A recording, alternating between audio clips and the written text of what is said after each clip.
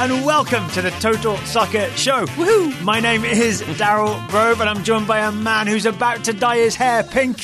His name is Taylor Rockwell. Hello. Hello. Do I have to go blonde first in order to go pink? Can you go brown to pink? I don't know. You might have to go in stages. I guess I'll have to find out. Yeah. Although, is it purple? Is Megan Rapinoe's hair purple? No, it's pink. It's pink for sure. Right. Yeah. Okay. I feel like I can't help but notice that you had your haircut today.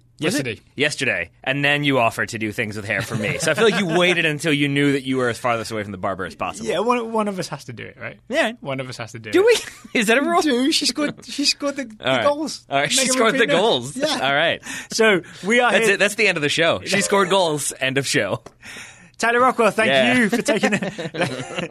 Let's talk USA 2, France 1. The US won the quarter final. Megan Rapinoe with 2 goals. And I'm going to say a lot of questions answered from the US. A lot of the questions we had about the roster, about Jill Ellis, about certain players before the tournament, all of them were answered to this afternoon, our time, and the answer was yes, in the positive for all the US players. I agree, and I would double down by saying not just the questions we had or concerns we had coming into the tournament, but I would say, at least for me, some of the concerns and questions I had coming out of the Spain game, where I felt like Jill Ellis got some things wrong, made some questionable decisions. Yeah. Coming into this game, we thought maybe that was going to be the case again, because obviously Lindsey Horan does not start. Yeah. But I think every decision Jill Ellis made, and the adjustments she made, more importantly, were all on point. Absolutely. All right, let's talk about that starting lineup then, because people were not happy, right? No. People, or at least people were concerned. I wasn't happy. I'll raise my hand and say. Lindsey Horan, regarded as maybe either the best or I would say the most complete midfielder we have, right? She's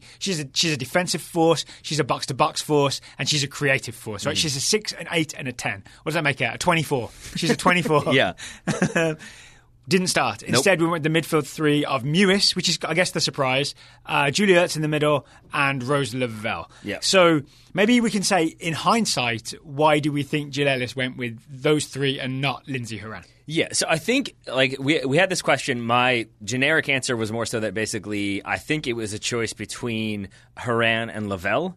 I think that was probably the way she was looking. Jill Ellis, knowing it was going to be a more physical encounter, she probably only wanted to have maybe one more technical, creative player. Yeah. And I think it was either it's going to be Lavelle, who's going to be technical and creative, Horan, who can maybe do that, not quite as well as Lavelle, but can be more physical. Yeah. And I think she wanted Lavelle in there to kind of create some attacks, to be able to hold the ball, to draw some fouls, and I think also to do some defensive work. We saw her doing that. Lavelle? Yeah, like sliding over, covering at times. I think that was part of their game plan, was Lavelle comes over and kind of puts out fires if the situation requires. I have a different argument. Sure. Maybe we'll get into more detail on this, but the job that Tobin Heath did on the right wing, she essentially nullified herself for large parts of the game 100%. to help Kelly O'Hara with that left-sided threat of Les Sommer and Marjorie. So Heath tracked back a lot and was sort of takes herself out as a creative force. Yeah. But then you want on that right side maybe to have Rose Lavelle, because then you have, even if Heath is occupied doing defensive things, Lavelle is still able to maybe provide some creative threat down the right. Yeah, that so maybe makes sense. it might be about that balance. Yeah, I think that's absolutely correct. And I guess we're maybe jumping ahead here, but I would say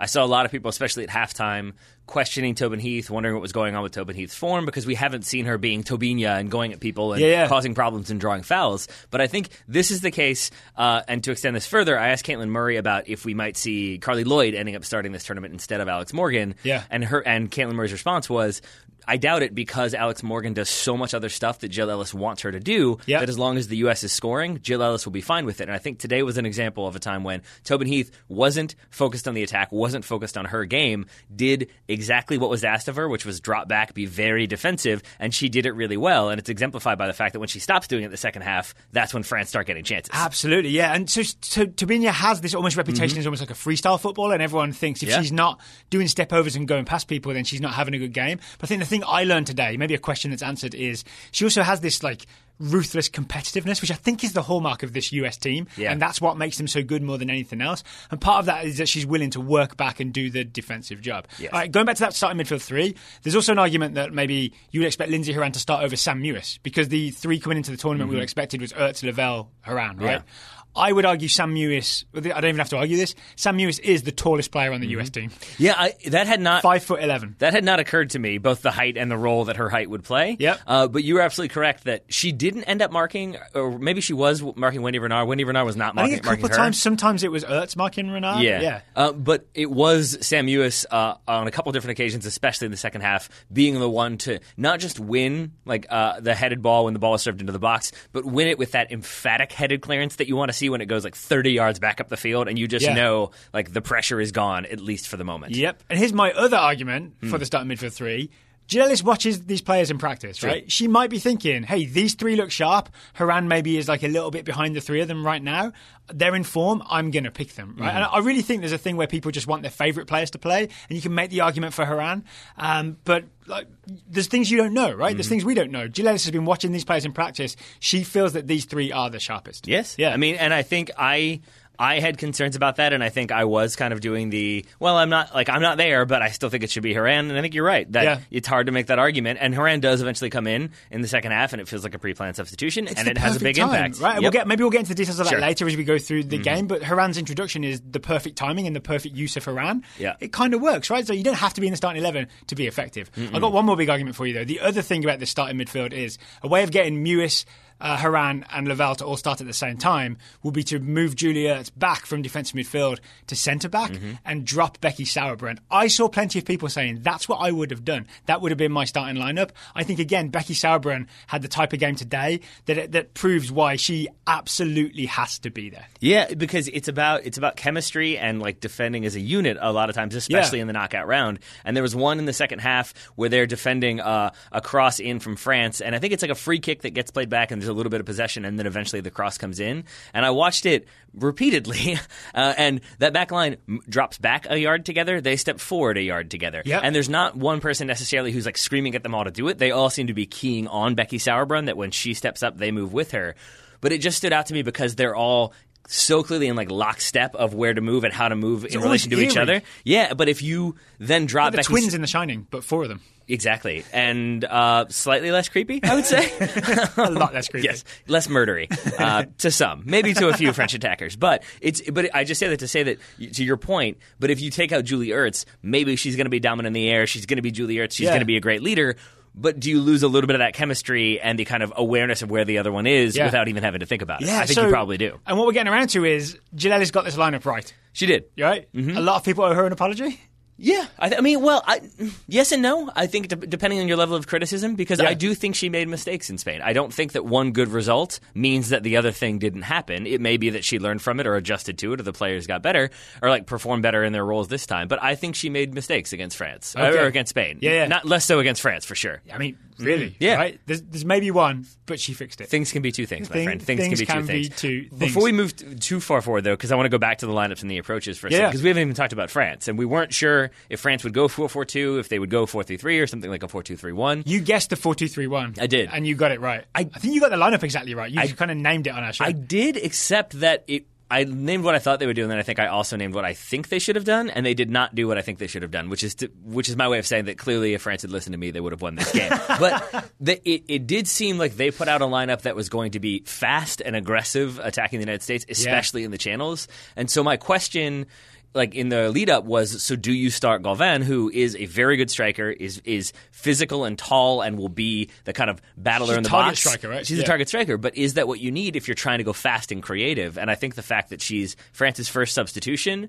and had not much of an impact in this game, I think it shows that I think if they went a little bit more mobile up there and had a bit more interchange and movement off the ball than having a target striker, I think they might have been a little bit more dangerous. Yeah. But I sort of was happy to see them in that 4-2-3-1 because that felt more for matching the United States, and I think made me feel just a little bit more like the United States could handle that a bit more than having to adjust their entire shape. Well, in terms of how the game played out, it seems like France's attack was mostly getting crosses into the box when they could, and Gauvin got to a couple of them, Le Sommer got to a couple of them, but we're talking about headers from 10, 12 yards away, and literally Alyssa Naya can well past the back post. Too wide, the angle's no good, or Alyssa Naya just catches it or tips it over the bar. Literally there's one where she dives and catches it, right? So I think France were really limited to just going for crosses, and Govan and Lassamere getting kind of tame headers at the US goal. Yeah. Agreed. And I think a big part of that, again, is because you have players like Tobin Heath, who usually would be staying further forward. Instead, they dropped in. Megan Rapinoe did stay further forward, and I think that was a sort of,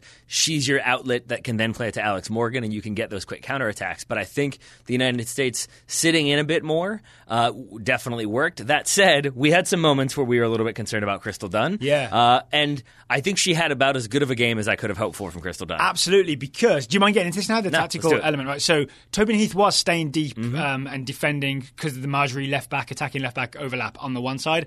On the other side, it seemed like almost to balance that out, Megan Rapinoe stayed high, right? Well, did not get involved in defending. And not because she's lazy, not because she doesn't want to. It looks like an instruction, right? Like if we're going to sacrifice Heath, we're not going to also sacrifice Rapinoe because then we're just defending from the start. I mean, and you could, sorry to interject, but you could see it. We had the tactical cam on as well. Yeah. And there were those Eventually, we had a tactical cam on. Yeah, thanks, Fox. Yeah.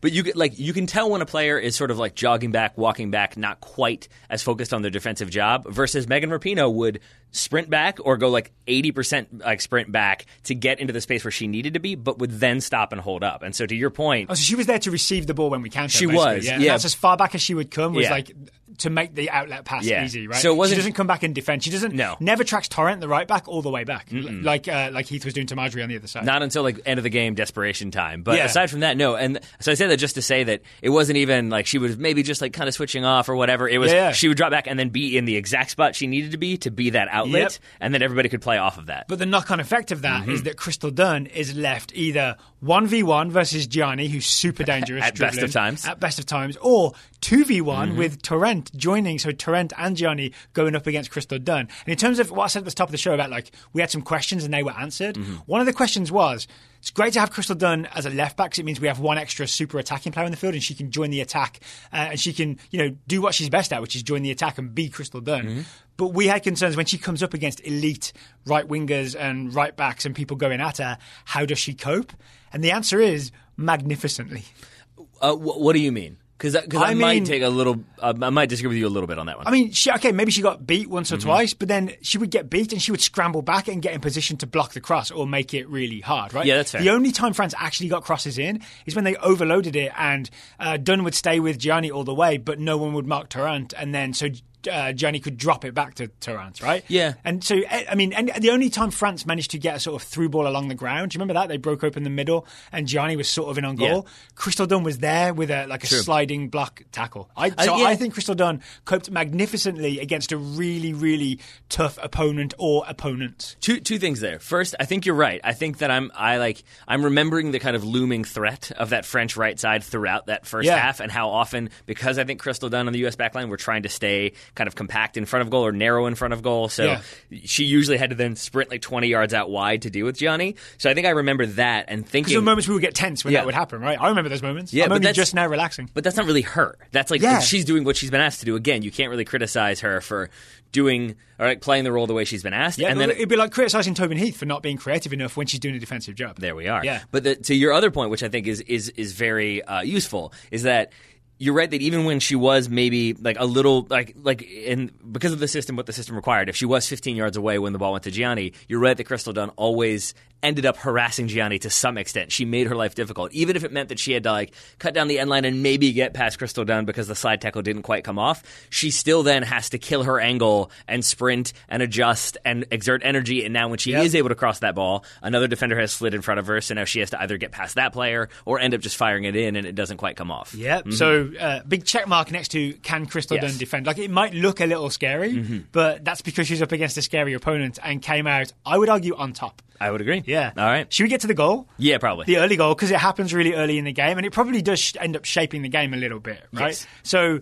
it's a Megan Rapinoe free kick in the 5th minute that goes straight in. It is. And I want to give Megan Rapinoe credit for that, but I also want to give her credit for the free kick happening like itself, because the United States get a throw in around midfield. Yeah. Rapinoe takes it, has the awareness to throw very long and put the ball in the right spot, that it's basically Alex Morgan versus Griesenbach. And Alex Morgan is goal side and is probably Bayernbach, and that's why she has to really just very obviously bring down Alex Morgan. Yeah. So it's a free kick there. Does that where Mbach gets her yellow? It is. And I also think that maybe explains a little bit of why she wasn't quite as aggressive in going for some challenges and trying to meet the ball maybe as aggressively as as we've only seen. wants the one yellow, not there the it second is. one. Yeah. So it's good awareness from Megan Rapinoe to launch that ball down the field, and it's good work from Alex Morgan. Again, not getting the goals, but doing work to put her team in a position to get a goal. I mean, she's very involved in the second goal, right? This is true. We'll talk about later. All right, so the free kick itself. This is fascinating, this whole goal.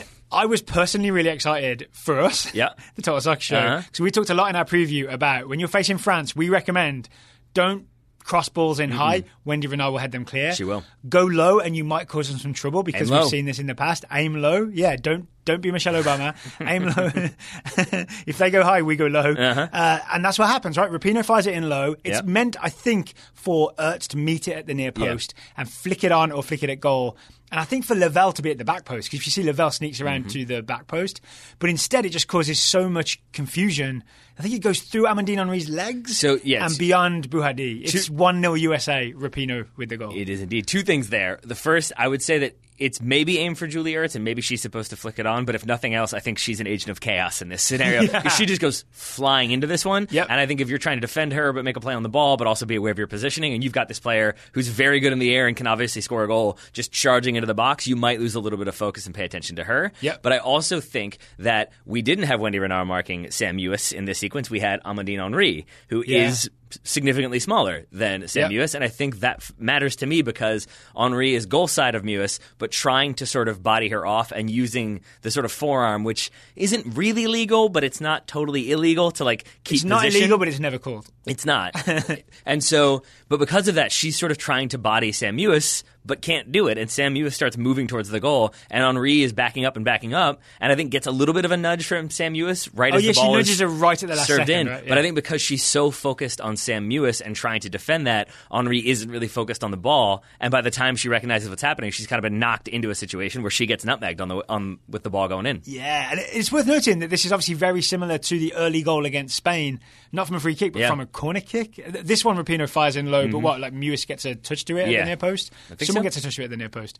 Somebody does, probably. But so it's a similar, it's a pattern that the US Women's National Team, it's one of their set piece routines. Basically, it's fire it in low to the near post, have someone flick it across goal. That will cause chaos, and it's worked twice in 2 knockout round games. It has. So that's not a bad record for like your set pieces working at a World Cup. Not so bad. No, I think it was Stephen Goff pointed out on Twitter. I don't have the exact minutes in front of me. I jotted them down from memory. But I think so far in this World Cup, the United States has scored in like the 3rd minute, the 7th, the 11th, the 13th, and the 5th, or something like that. They score early. I think the strategy there. Do you think the goal impacts how the US plays for the rest of the first half? Yes, I do. It's going to, right? Okay. Yeah. Let me rephrase the question. In what way does the US scoring early impact how the US plays for the rest of the first half? Because I think they can back off now. And I don't mean just like take their foot off the gas, relax. But I think, like my wife texted me about 20 minutes in and was like, why is the United States not pressuring them? Why aren't they kind of going at them? And I think it's because... Or not even pressing when France have the ball, exactly. Right? Yeah. But I think it's because all the pressure's on France now. And they have to make something happen. So the United States can sit in,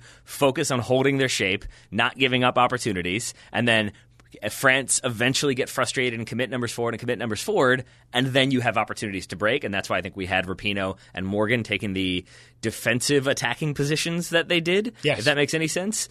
And I think that's a big part of it. And you could see the one that stands out to me is to start the second half, I think it was, Julie Ertz, there's one moment when she gets pulled out a little bit. She goes to track a ball, and I think Rose Lavelle goes with her, and one of them was supposed to stay, and they have a quick conversation.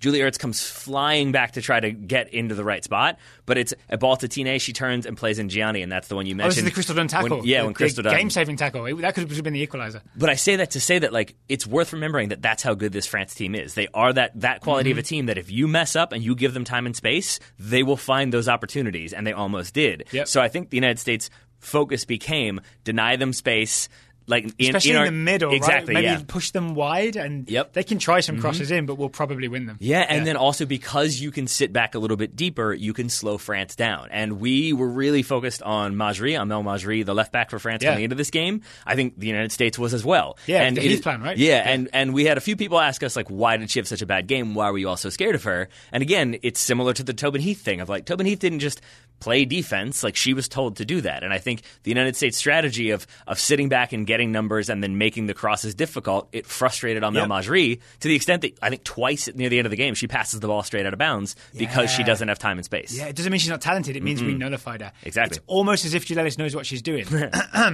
All right, so it's half time. Like we're doing the chronology of the game here. It's half time. Seems like we should have an ad break. All right. That's what everybody does at half time. That seems like a good idea. Today's show is sponsored by FBref, our friends at fbref.com. They, of course, have all kinds of Women's World Cup stats, as we've mentioned.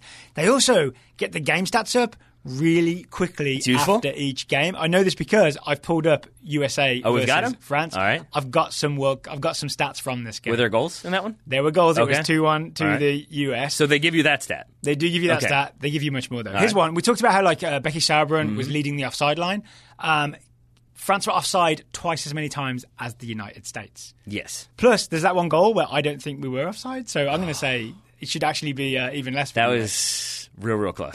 Real close. She was a toe offside. Right? Mm-hmm. Crystal Dome was a toe offside. It's okay. I think Karma Clayton was made up for by the no-call handball later at the end of the game. We will talk about that. Mm-hmm. So France were offside 6 times. US were offside 3 times. We caught them 6 times. Yep. Yeah. Mm-hmm. What does it say about possession? I haven't seen the possession stats in there. I'm curious. I saw it on here. I've just got to because find it feels like it might have been France, but it might have been France with less significant possession. 61% France, 39% United States. Here's a very telling stat. Shots on target.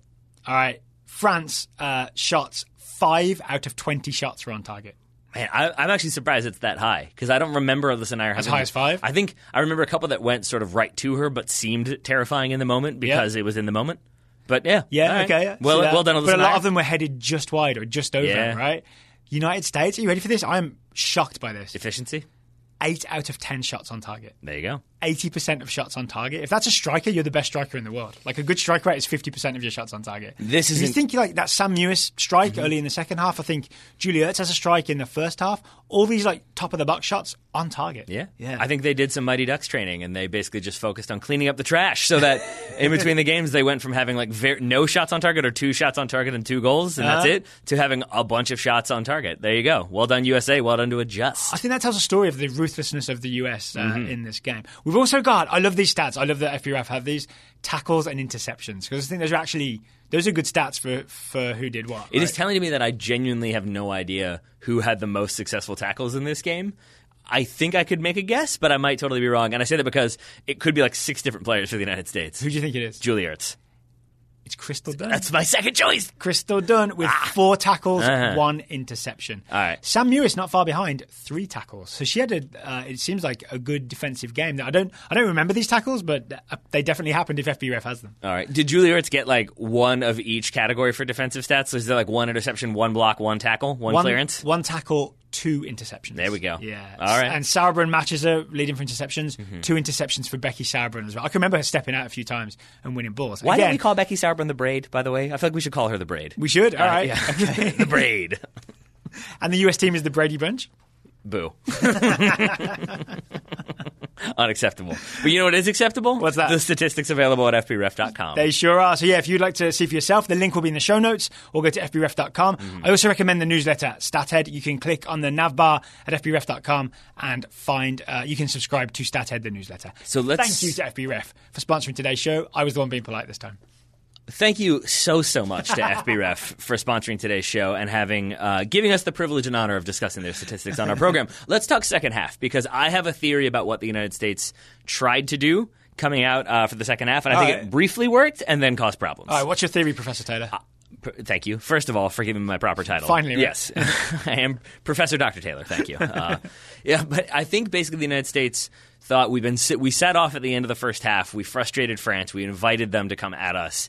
And I think if that's the kind of momentum of the game, it can be really difficult if you're that attacking side to suddenly kind of get hit and have to deal with that. Yeah. And I think we saw the United States come out with a game plan of let's be really aggressive and let's try to get one early to start the second half. Unleash the Heath. There it is. That's what we did second half, right? She stopped doing that tracking back thing as much, and he stayed high and went for it. And Rapinoe didn't compensate by being more defensive on the other side. She did not. And I think here that I know how ludicrously obvious this is about to sound, but I really do think that the United States has the goal of scoring very early in either half. Yeah. And I know the goal of soccer is to score as quickly as you can, but it seems like the U.S. really see those first kind of 5 to 10 minutes as an opportunity to go at your opponent, make something happen, and then if it doesn't, sit off a little bit and see what happens. Let's go get them. Yeah. That's the start of the second half is let's go get them. Yeah. Doesn't it the first possession... First 5 minutes, I think, of the second half, it's the U.S. gets 2 corners, I think, and really start to get some chances. There's that newest shot that I think is a pretty good strike, right? I think Buhadi has to tip it around the post.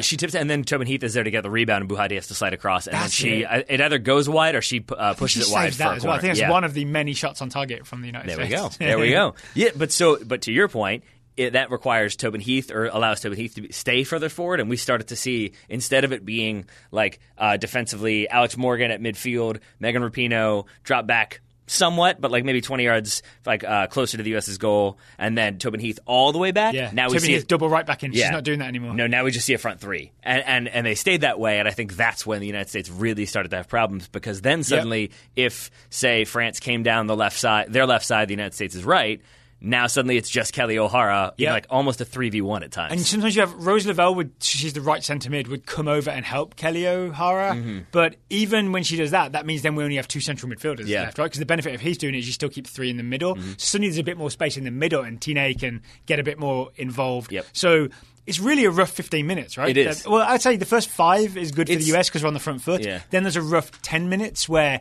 it really felt possible that France could equalise. Yeah, and it's in the moment, it felt sort of like the United States is besieged, and this is definitely going to be a goal France need to do, or the United States needs to do something. Jill Ellis does eventually change it, but even going back and watching, the chances in there are not. There still aren't a combination quick pass through the middle, and it's a 1v1 that Alyssa Nair somehow saves. It's still, I would say, fairly low percentage chances. It's just that once France start getting more and more opportunities, eventually they're going to be a little bit calmer, a little bit more poised in front of goal, and then instead of it being a shot wide, it's a shot in the back of the net. And the thing is, a good coach who's not afraid to make big decisions would probably do something like change the formation at this point and sort of change the shape of the game. Yes, and that's exactly what happens. That's what Jill Ellis, World Cup winning coach Jill Ellis did. Yes, and I mean, worth noting. I'm really making the case here. That's fair, but it's also worth noting that, again, if we talk about Jill Ellis the way we talk about a coach like Mauricio Pochettino, who we loved for Spurs this season, especially in the Champions League, for making 2 and 3 changes to the approach. Yeah, as looking at the game and being okay, here's the problem, here's my fix, everything's better. And look at this game. I mean, the United States comes out aggressively, gets an early goal again, change the approach, sit back, frustrate, come out in the second half, be aggressive, then it starts to not work, change the formation and sit back and get everybody behind the ball, but still knowing exactly what's being asked of them, so it's not a lot of just kind of last-ditch flying around defending. I mean, that's 4 changes? 4 big changes made by Jill Ellis. Let's talk about this formation change then. So we go from the 4-3-3 3 changes. To a 5-4-1. So Julie Ertz... How do you know, though? Because I heard Jill Ellis yell it. Is it because she held up 5-4-1? Yeah, and she was yelling from the bench, right? And the US I was really impressed with how quickly the US adjusted. It's obviously something that they've worked on at some point so that they can get straight into it, right? There's no confusion about who does what. So Julie Ertz leaves central midfield, just becomes a third centre-back, right? So suddenly you have, I think Ertz stays central, right? Then Sauerbrunn and Dahlkemper to her sides. And you still have the fullbacks, Dunn and O'Hara. But the big thing is the fullbacks aren't tight with the back 4. They're allowed to be a little bit wider, which means France don't even have the space to begin to get down the wing. There's already Dunn or O'Hara ready to be there. And this is the really important thing, I think. Those fullbacks are freer to step out and win things higher. Yes, if they know there's a load more defenders behind them, Dunn can take the risk of, I can get to that pass, I can charge 10 yards and get there and not be worried that I've left the entire side open. I would extend that even to say that she doesn't even have to charge 10 yards anymore because now it's 5 yards because they're that much more spread out. That I think is the other thing as to why. Because there's 5 of them, so you're not really spread out. You're just covering more ground with more people, right? Yeah. But I think also that's why you started to see Eugene Le Sommer on the left for France, but then left back Majri.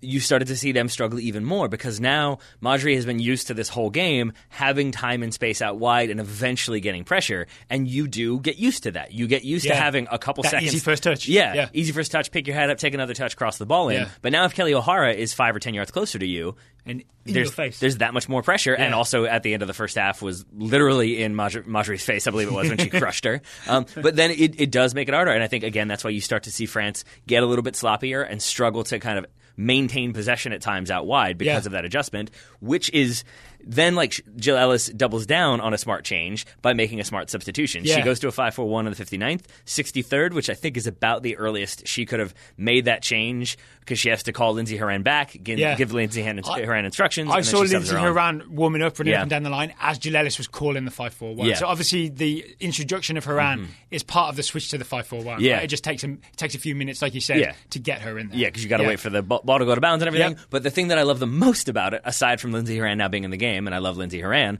is that the first thing she does is call, I think like maybe 5 players over, and there's a huddle, comes on, and you can see her like pointing at a player. You do this. You're doing this now. You're doing this now, and everybody sort of nods and agrees, and they go to their spots. And again, I wish meetings at places I've worked were that be very helpful. Yeah. Yes, unless you're in a dictatorship, in which case less so. But here, well, I mean, I was, but there were still long meetings. Yeah, that checks out. But here, it's everybody again. It's the rehearsed like way that the United States play indicates how much practice they've had, that everybody immediately knows what their role is. Megan Rapinoe becomes a left midfielder. Tobin Heath becomes a right midfielder. Now you've got Sam Mewis and Lindsey Horan in the middle. You've got the 3 center backs behind them. And suddenly, very difficult for France to find a way through. And it's the right change, right? Because Lavelle is the least defensive of the midfielders. So to suddenly have like a 2-player central midfield of Mewis and Lavelle, there's kind of a weak link there, right? Yeah. Not in terms of technique or anything, but just in terms of defensive strength. So to replace Lavelle with Horan is a massive upgrade, and Mewis and Horan makes sense for a long time as those 2 centre mids, right? And I think doesn't eventually Mewis gets a bit tired and Lloyd comes in? Yep. That is also fine. That's fine with me too. I have a question for you though. That's kind of off topic, but I just remembered it here. The commentators talked about near the end of the game how Jill Ellis had said that France don't want the ball, so we want them to have the ball, which explains the possession stat. But do you agree with that? Like, why? No, you know I mostly don't agree with JP Delican. Okay, cool. I was surprised by that because I understand maybe like giving France the ball. I just don't know why you would want France to have the ball more. I think a lot of stuff is the commentators will take one quote and then extrapolate their own sort of narrative from it. That does, and I think they take a wrong turn at some point. Okay, all right. Well, that's fair. That's the kindest way I can say. Yeah, they missed 1 or 2 things. We'll talk about that in a second. Because first we have to talk about the USA's second goal. Oh yeah, because here is where everybody who I saw tweeting Tobin Heath is terrible, Tobin Heath is no longer good, had to then say, all right, Tobin Heath maybe still good. Yeah. Okay. And same for Alex Morgan. Yep. So it's Rapinoe who gets the goal, but this really is all about the interchange between Morgan and Heath under pressure, the way they're able to essentially work France's midfield and defence in the space of what? Is it, it's not a 1-2 if you both touch it 2 times, It's a double 1-2. It's a double or I don't know 1-2. what it is, but it's a clearance. A 2-4? Yeah, it's a clearance from Kelly O'Hara, I think, off a U.S. throw. It gets dropped back. She clears it. It's a little bit like it's to Alex Morgan, but it's not Alex Morgan clean because it's Alex Morgan under pressure from, I believe, Wendy Renard has her. Again, she does really well to like receive balls under pressure. Like in a way, she didn't against Spain, but she's doing it really well against France. And she got knocked down a good number of times in this game as well, and I think she anticipated getting knocked down, but was still able to hold it up.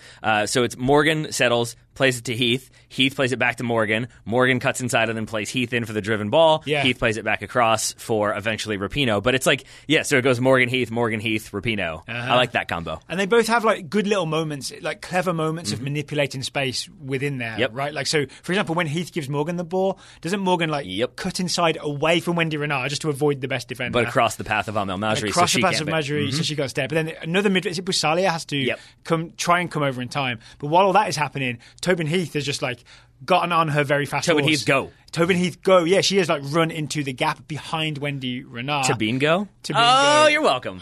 So behind Wendy Renard and Marjorie's. I'm so sorry. Marjorie's all the way up there over the halfway line or like beyond the defensive zone anyway. Yep. So she knows there's just space to exploit in behind Renard and no Marjorie. Yep. So that's why Heath goes.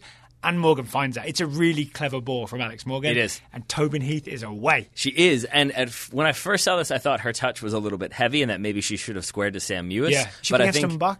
Mbok, but also Mbok does a good enough job to kind of slide across and maybe just make Tobin Heath think about that pass just a little bit longer, so she ends up taking the touch. But also, Torrent, the right back for France, has also slid over. So I think there's good covering runs from France. And so then when you look at that touch from Tobin Heath to take her wide, to take her to the touchline, it pulls Mbach all the way over. It pulls Torrent all the way in. Yeah. And then when she ends up playing it back, I do think she's aiming for Sam Mewis. Yes, me too. But hits it a little bit behind her. But it leaves Megan Rapinoe wide open in the box. Because Torrent is occupied with exactly. Mewis. Yeah. You talked about that Heath first touch. I sort of agree with you that initially, when you see the Morgan through ball, you think, oh, Heath's in on goal. Yep. But then she goes away from goal, she goes to the end line. I think in hindsight, I guess it's easy because we scored to have hindsight where you feel good about it, but I think she just makes a quick decision. And I like that because often you'll see Tobin Heath receive the ball and then she's like going to try to send the defender this way or that way. This time she just thinks, all right, I'm just going to go for the end line. I would extend that. There's no tricks, is what I'm saying. There's no step overs, no attempt to fool and buck. There's just,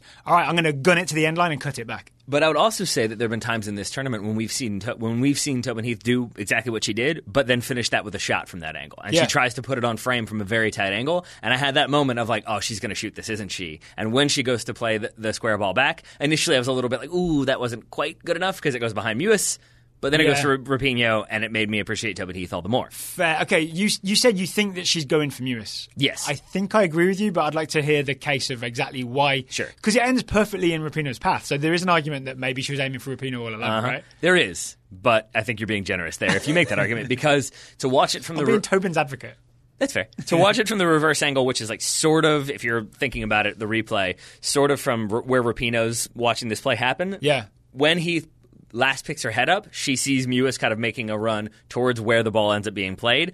And then Heath puts her head down, drives to the end line, crosses. And I'm going to assume that was based on like peripheral vision, that she kind of knows there's a white jersey in that area. Yeah. I know to play it back across to there. Or you take a photo of it in your head, and then you kind of extrapolate where Mewis will be in a few seconds. Is the two ways of doing that. Yeah, exactly. Yeah, and so I think she thinks it's going to go to Mewis. Maybe she underhits it. Maybe Mewis overruns it. Doesn't really matter though, because Megan Rapinoe is there, and it's just a calm finish. She still has defenders in front. Buhati runs across. I mean, isn't really able to make a good play on this one, but it's still, goalkeeper gets back into position that if Megan Rapinoe, gets too creative or takes a touch or side foots it a little bit too lightly or in the air, maybe it ends up getting picked out. Megan Rapinoe went to the casino and won. All right, so 2-0 United States. What, 65th minute? Yep. It was a nervy... All is well for a while, but it was a nervy 25 minutes, right? Even though the defending looked good in the 5-4-1, I still had that feeling of, all right, host nation, talented team, 25 minutes, buckle up. I'm not going to lie, I disagree a little bit. Oh, really? Strangely, you were feeling good? I wasn't, except that as I was still really nervous. 2-0 is still 2-0. Easy for me to say. Uh-huh.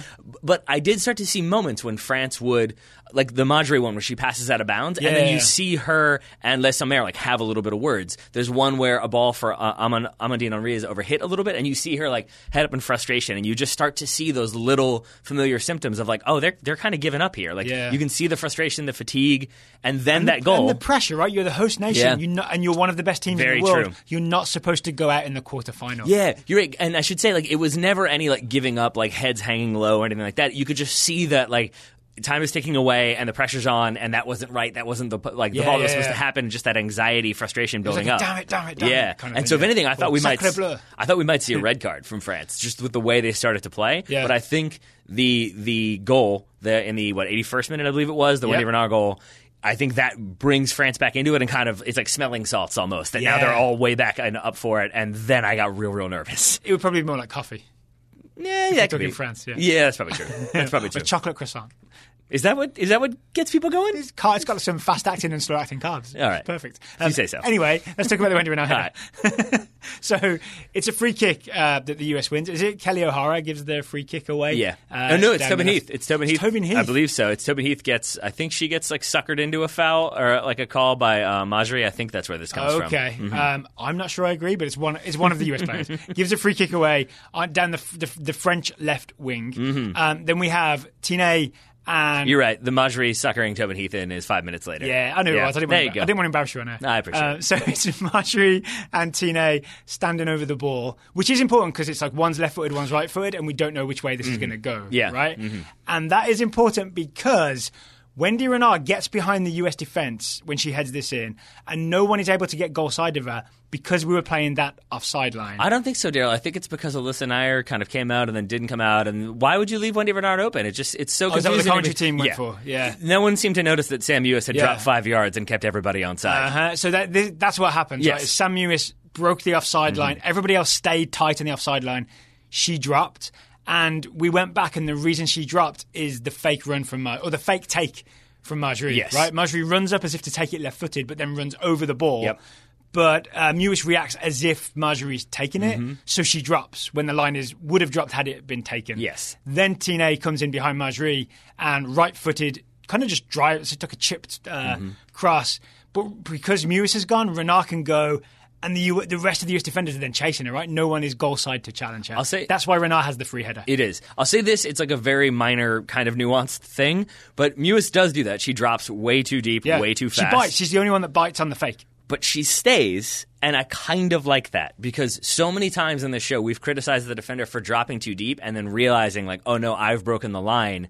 And then they go sprinting back the other way. Trying to correct the mistake, but too late. After the ball has been played, and now they're literally running in the wrong direction as the ball comes in. So I do think Mewis... On the upside, they probably won't be in the shot when the goal goes in. I do sometimes wonder if that's part of the plan. It's like, if I get out of here fast enough, it's not my fault. But I think Mewis turns and looks and recognizes, like, oh no, I'm flying through the air right now. But then instead of kind of running away, drops off, like she even drops off a little bit more and tries to put herself in a position to attack that ball. Yeah. But it's too well hit by Tina. And it is like perfectly placed on Wendy Renard's head. Yeah. And Renard is really accurate with her headers, right? It's not just about being tall. She really, you give her a chance, she's mostly going to take it. Yeah. So, I mean, it's a great goal from France. I should say it's a lucky goal from France because you're absolutely right. It's Kelly O'Hara gets called for a foul on Amandine Henry, which I don't think was a foul. I think Amandine Henry fell over. She kind of stumbled and O'Hara was over the back of her, but I don't think it was a foul. So I don't think so either. But it goes. Maybe some karma happened with Kelly O'Hara later on. Then might could be. But again, this is another example similar to what I was talking about with Tina playing in Gianni and Dunn makes the good defensive play. That if you make a mistake, France is that good of a team that they will punish you. And here the United States, I would say, makes the most obvious mistake they made all game. The Mewis mistake? Yeah. And because the offside line was 100% perfect except for that one moment. I believe they were offside 6 times. I heard that somewhere. Yeah, you sure did. All right, so let's talk about that one final moment that was terrifying for everyone. Oh, yes. So it's Marjorie is running at Kelly O'Hara. She hits it left-footed cross. It hits Kelly O'Hara in the arm, and then nothing happens. And nothing happens. The ref does the arms down low, making waves. No, it wasn't a PK. I fully expected the ref to be touching it. VAR saying, hey, you might want to take a second look at this. Then the ref goes to the monitor and looks at it as like, oh, I think this actually is a penalty kick. This type of thing we've seen given, I don't know how many times, but multiple times throughout this World Cup. How does the US get away with this? How does Kelly O'Hara get away with this? So here's my argument as to how she gets away with it. And then I'll tell you what I actually think. I think it's because Kelly O'Hara is in a defensive position. She's in a defensive crouch. She's sort of shaped to show Marjorie to the end line. So she's basically got her left side to Amel Marjorie, which means that she's crouched, her arms are down to as you would do. And I think when that cross happens, even though her arm goes back a little bit, I think it's because she's sort of in it's a natural movement. And it's still just barely breaking the silhouette. So I think for the official... Does the silhouette include your arms? I think so. Yeah. I think, but I'm thinking... makes sense, right? But I'm thinking literally from imagine a silhouette from the side, you might not be able to see her arm except for maybe the very bottom. So I guess that's what I'm thinking, and then I think the referee has a good vantage point and thinks of it more so as she doesn't change her body position at all. If anything, she ends up turning around and looking wait, what happened here? Because I think Kelly O'Hara is kind of thrown by it. So I think the official has the vantage point. There's an element of distance. I don't think she's intentionally making herself bigger. She's not moving her arm to block the ball. So I think that's probably the key part, right? It's not like her arm moves to block the ball. It's just her arm is already down and there, and the ball hits it. But that's the argument for not giving it. But if I'm going to be honest, I mean, we spent a lot of time watching that Rose Lavelle penalty against Spain, and people, where she gets right down the calf, stamped on the calf. And I think concurred that it was a penalty, maybe a soft penalty, but we saw the contact. We felt like it was a penalty.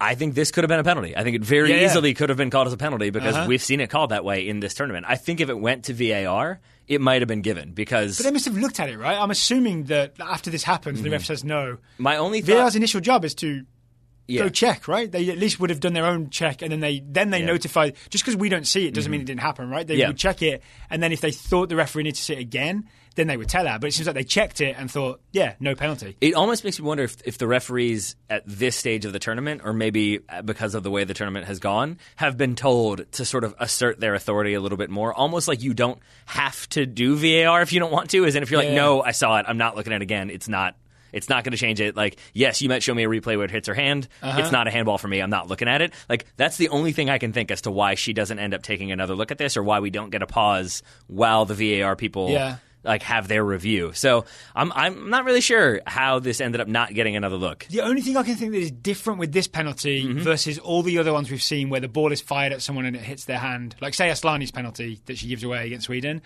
is just that Kelly O'Hara's arms are down and not out at all. You know what I mean? Like, if you think of Aslani's arm, it's out to the side. You're right. I mean, she's in a controlled position. Yeah, so that has to be the... Like, and this isn't me arguing why it wasn't a penalty because I'm a US fan. It's me trying to reason out why VAR didn't say, you need to take a second look at this. And I think they might have looked at that. And maybe it's clear in their rules that if your arms are down and not moving towards the ball, that it's not a penalty kick. Yeah, right? That could be. Yeah, that could be. That's not for my argument. That's my guess. How about that? All right. Okay. Okay, so US gets away with that. There's still, 5 minutes to go plus 5 minutes of added time. The US does a magnificent job in this final 10 minutes. Kristen Press comes in, I think, is really good in terms of she's not there to try and make an impact and be all about Kristen Press. She makes a lot of moves that are, I'm not going to goal. I'm either playing a safe pass so we keep possession, or I'm going to take this to the corner so we can slow it all down. Yeah. Heath and Morgan do the same several times down the right wing. I would say it's a masterclass in killing the clock without doing anything illegal. Yeah, because it's not faking injury and lying down for 6 minutes. Yeah, I mean, and this is an analogy that not many people are going to get, but we just did our Richmond Kickers Weekly show, and we talked about a Kickers defender sort of getting overly focused on the physicality in a moment of trying to shield the ball and ended up conceding a penalty. This is the exact opposite of that example here. What Heath and Morgan do expertly is sort of, they don't worry about the player who is coming in to foul them or knock them off the ball or whatever. They are 100% focused on keeping the ball and keeping it away from France to the extent possible. And you just start to see them do, because they're focused on what they're doing and not what France are doing, you see them do really smart things like, oh, you're going to run at me full speed? Well, then I'm just going to kick it at you and it's going to go off you, and now we have another 10 seconds to take this throw, or 15 seconds. And I'm not taking this throw quickly, by the way. No. There was a lot of it's very important that another person take this throw, so we need to wait for while this person comes over and gets in position to take it. Actually, weirdly, my favourite moment was, I can't remember if it's Morgan or Heath, one of them wins a free kick in the near the corner flag, and France are ready to pounce on it as they take the free kick, and they just very slowly ask the ref, oh, can we get our 10 yards, please? There you go. Which you actually don't need because you know you're going to pass it short, but it kills another few seconds and it makes it harder for them to come over and get you. But then they do the thing of like they fake as though the free kick's going to be taken, and both the French defenders come running, and then they're like, oh, you got to back them up again. Like they're infringing. Yeah. And then they take it short. The other one that I loved, because it's worth remembering, the World Cup is in France. So France are the home team. It's worth remembering, if we were on the other side of this conversation, we would be mad about all this at the end. I mean, I wouldn't be. Or at least impressed, but frustrated. I mean, it's gamesmanship. They're not doing anything. They're not diving. They're not going to the ground. They're not killing time. There was a few moments when I think the French crowd thought players were, but all of those seemed legitimate to me. Lewis did dive, right? This is not at the end. This is I think she definitely in the first half. She definitely dove in the box trying to win a penalty. 16th minute. She arguably should have got a yellow card for simulation because there was no touch and she went flying down. Yeah. But I want to tell you, or she should get new cleats. My favorite moment of these final 5 minutes, she should probably get new cleats, was I say, like, France playing at home, thus you have to assume the French ball kids have been told, if they're losing, get that ball back and play as quickly as you can. And there's one where I think it was Kristen Press. The ball goes out of bounds.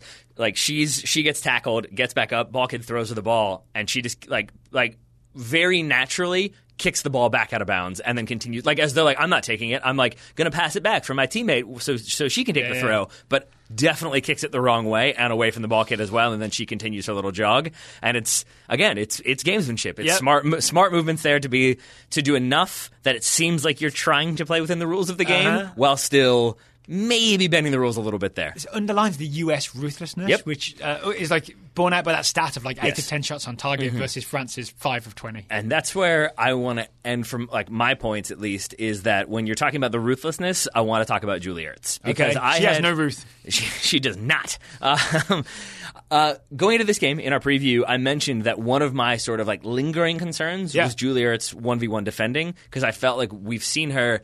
The first goal is a good indicator. She just goes flying into stuff. She tries to make things happen. But there are players who can exploit that and play very calmly around that. and I felt like Julie Ertz did about as good of a job as she possibly could have done of policing the midfield, of winning stuff in the air. She has one to start the second half where she's actively being fouled by, I think, Tine, and like as she's being pulled backwards and falling over, she's still outside of the foots, a through ball through for, I believe, Megan Rapinoe, or it might have been Sam Mewis, but she's just offside, I think, but it's still a wonderful, wonderful pass as you're getting knocked down. Yeah. It speaks to her competitiveness and technique. And the combo. And I think the other thing that speaks to her competitiveness and defensive technique is the fact that Tine was more or less anonymous in this game, in my opinion. She had a couple moments, but the one that I really remember is Julie Ertz and Tine are battling for the ball. They kind of lock arms, and Julie Ertz almost does like a hip toss and gets called for the foul. Yeah, it's like a judo move, right? It's like an Olympic judo. And about 10 seconds later, referee misses this. You picked it up. Yeah. Tine just hits Julie Ertz in open play. Like, not punches straight into her with her shoulder. Yeah, she shoulder charges her, knocks her over. Ertz gets up, looks at the referee and says, did you see that? But then continues to play. And I don't say that to say, oh, she's so tough, she gets back up. More so to say that France's creative number 10 was more focused on retaliating against Julie Ertz than making a play. She actively runs away from the ball to try to make that hit on Julie Ertz. Yep. And France end up losing possession. The United States goes the other way. It's that level of physicality and frustration that Julie Ertz brings to the opposition that I think is incredibly valuable to this team. All right. I have nothing else to say about this game, but it's worth noting that now there is a semi-final, and it's the US women's national team against England. You're going to cut your jerseys in half and sew them together? I honestly have no idea how I'm going to feel or root or whatever in that game. It's going to be next Tuesday, July 2nd, 3 p.m. Eastern. I will say I think it will be a magnificent game because England play a sort of quite open, attacking, aggressive style, and the US does the same. And I think that's going to be like fireworks when they go up against each other. So genuinely, with no rooting interest, say England win that game. And the US doesn't end up. Oh, we're living in fantasy land? All right, cool. But just say and we don't end up. The US doesn't end up winning the World Cup. Yep. I still the players won't agree with this, but I would still say this game against France, because it was people talked about the quarterfinal that should have been a final. I think there's a lot of vindication for all the things we were worried about with the US going into this tournament because the US team was proved right against France. Yes. Yeah.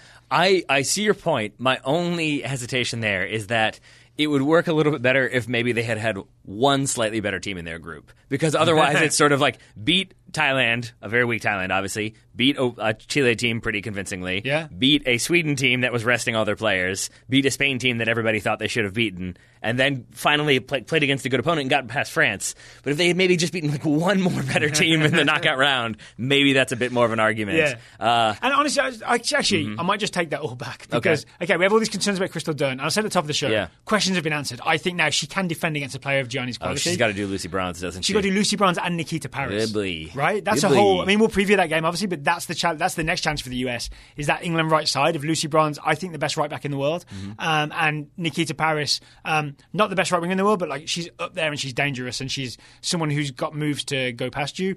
It could all go wrong against that combo, and suddenly Crystal Dunn has been exposed and maybe we needed a more defensive left back. So I've just done a 180 within the space of 30 seconds. All right. But they've at least proved it once. They've got to prove it again, I guess. Yeah. And that's what they've done so far throughout their careers, right? That's why they're the 2015 World Cup champions. That would make sense to me. Yes. I'm still just, uncertain how I want to proceed when it comes to USA playing England. I'll have some plans for that game. You'll have some plans? I think so. What do you mean? Just ways to annoy you. Oh, no. Can't we just enjoy the game? I don't think so. No. Going to be a lot of Empire jokes. Going to be a lot of, TV show? No. Your faded Empire combined with your hilariously run government. Have you taken a good look at Gibraltar and the Falkland Islands? Pretty nice places. I can confidently say that I have not. The jewels of the Empire. Yeah. The jewels of the Empire. All right, this seems like... I thought that was Lucy Bronze and Nikita Paris. I mean, we might... If we lose Gibraltar and the Falklands, then yes. This seems like a good point to end. I think probably so. So, Taylor Rockwell, thank you for taking the time to talk to me today. God save Julie Ertz. Listeners, thank you for listening. We will talk to you again very soon. Maggie Rapinoe, I went to the casino and placed my bets on you to win the World Cup because I think that you deserve to, and I think it'd make you happy and the rest of the team too. Ooh.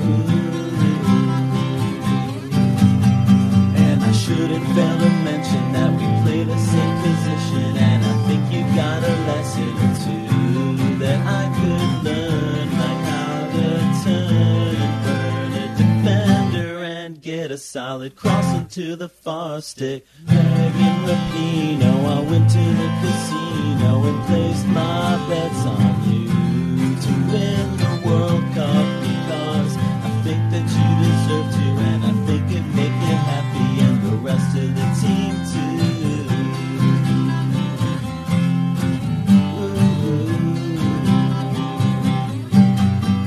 And I like the way you grab the mic, sing out a quick line, lay down a little Springsteen.